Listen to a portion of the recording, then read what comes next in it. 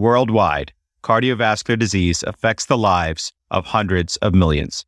Dedicated cardio nerds everywhere are working hard to fight this global epidemic. These are their stories. Hey Cardio Nerds family, this is Amit. On behalf of all of us at Cardio Nerds, we are thrilled to bring to you our Decipher the Guideline series for the 2022 AHA, ACC, HFSA Guideline for the Management of Heart Failure. Get ready for short and bite-sized, high-impact, clinical vignette-based questions designed to highlight core concepts based on cutting-edge evidence that are relevant to your practice. The cases we use are hypothetical and created for educational purposes only.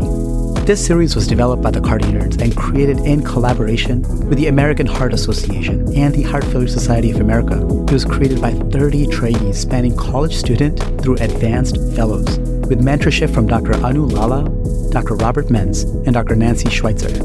We thank Dr. Judy Bazanson and Dr. Elliot Antman for their guidance along the way. So friends, join us as we get to learn about the heart failure guidelines and beyond from 16 leading faculty experts. And now, let's get nerdy.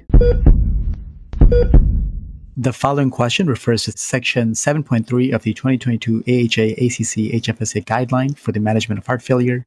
The question is asked by Palisades Medical Center Medicine Resident and Cardio Nerds intern Dr. Marian Barkhadarian, answered first by Hopkins Bayview Medicine Resident and Cardio Nerds Academy Fellow Dr. Ty Sweeney, and then by expert faculty Dr. Gregg Fonarow. Dr. Fonarow is a professor of medicine and interim chief of the UCLA's Division of Cardiology, director of the Amundsen UCLA Cardiomyopathy Center, and co-director of UCLA's Preventive Cardiology Program. Dr. Fonarow, welcome to Cardio Nerds. Delighted to join you.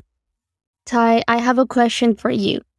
Mr. Jean, a 53-year-old African-American man with ischemic cardiomyopathy and heart failure with reduced ejection fraction, EF 30 to 35%, is recently admitted with acutely decompensated heart failure and acute kidney injury on chronic kidney disease stage 3. His outpatient regimen includes sacubitril valsartan 103 mg BID, carvedilol 25 mg BID, and hydralazine 50 mg TID. Sacubitril valsartan was held because of worsening renal function. Despite symptomatic improvement with diuresis, his renal function continues to decline. He is otherwise well perfused with preservation of other end organ function. Throughout this hospitalization, he has steadily become more hypertensive with blood pressure persisting in the 170s over 90s millimeter mercury. What should be an appropriate adjustment to his medication regimen of this time? A. Resume losartan only. B. Start amlodipine. C. Increase current hydralazine dose. D. Start isosorbide dinitrate therapy. E. Both C and D. So what do you think, Ty? Mariam, that's a great question and something that we encounter, especially on the inpatient service, all the time. In this situation, the correct answer, I think, is E, both increasing the current hydralazine dose, or option C, and starting isosorbide dinitrate therapy, which is option D. Although ACE inhibitors and ARBs, which correspond to choice A, have shown a mortality and morbidity benefit in HFrEF, caution should be used in patients with renal insufficiency. In this patient with ongoing decline in renal function, RAS inhibitor therapies, i.e. ACE inhibitors, ARBs, ARNIs, and MRAs, should all be avoided.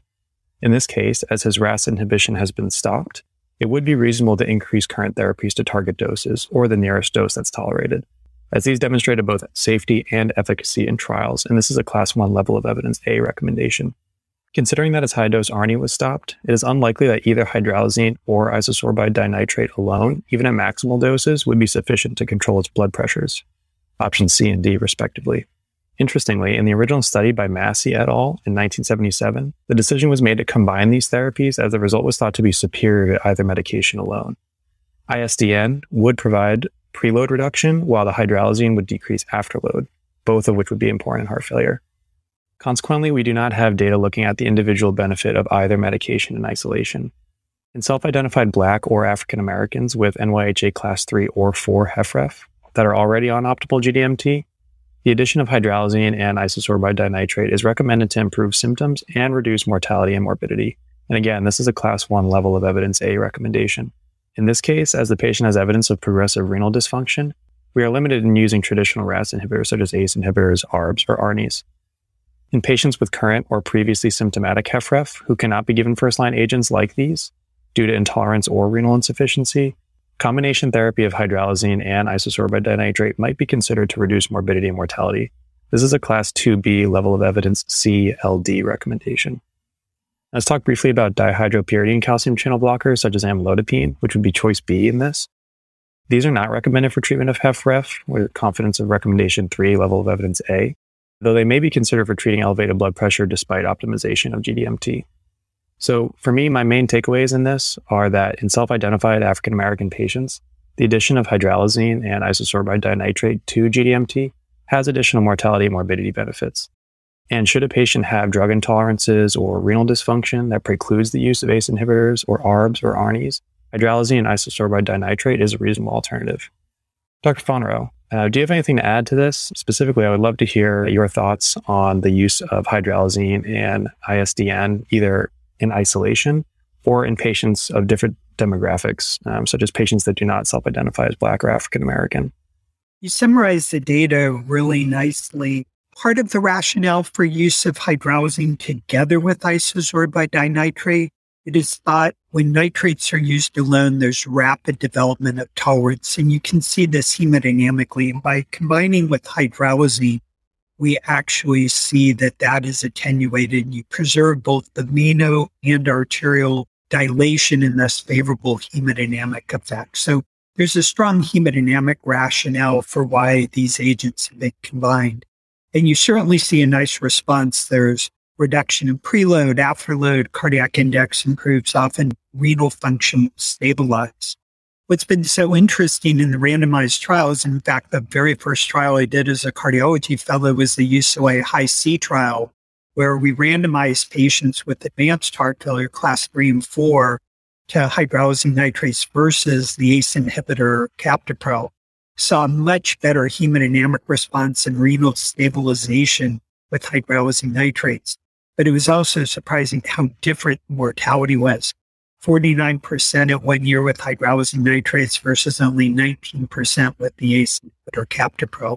And similar data in more mild to moderate heart failure was replicated in the BHAF-2 trial. Certainly the AHF trial for patients self-identified African American, we've seen these remarkable benefits on a background of neurohormonal antagonists. So for the patient who's self-identified African American and not tolerating or not a good candidate, at least temporarily, for RAS inhibition, very safe and consistent with the guidelines for the use of fixed dose combination or individual hydralazine nitrates utilized together. However, for those individuals that are not African American, there the data is quite mixed. And in observational data from Go with the Guidelines and from the VA that we've been involved with, even trying to identify a group that you would think would benefit that didn't tolerate ACE inhibitor ARB because of renal dysfunction, it was hard pressed to demonstrate meaningful benefits being observed with the use. So I do think why this therapy can be considered in this circumstance, we really want to rapidly transition back to those mortality-reducing therapies to try and get sacubitril/valsartan back on board, to try and, so long as there's not hyperkalemia, get an MRA back on board, continue the beta blocker, and consider the SGLT2 inhibitor to be added in addition, so long as they qualify renal function-wise. So short-term use of hydralazine nitrates is very reasonable to try and hemodynamically stabilize the patient, but for the intermediate and longer term, really should be trying to pivot back over to the neurohormonal antagonists and the SGLT2 inhibitors that have longer term renal protection as well as morbidity and mortality benefits. Thank you, Dr. Fonarow, and thank you, Ty.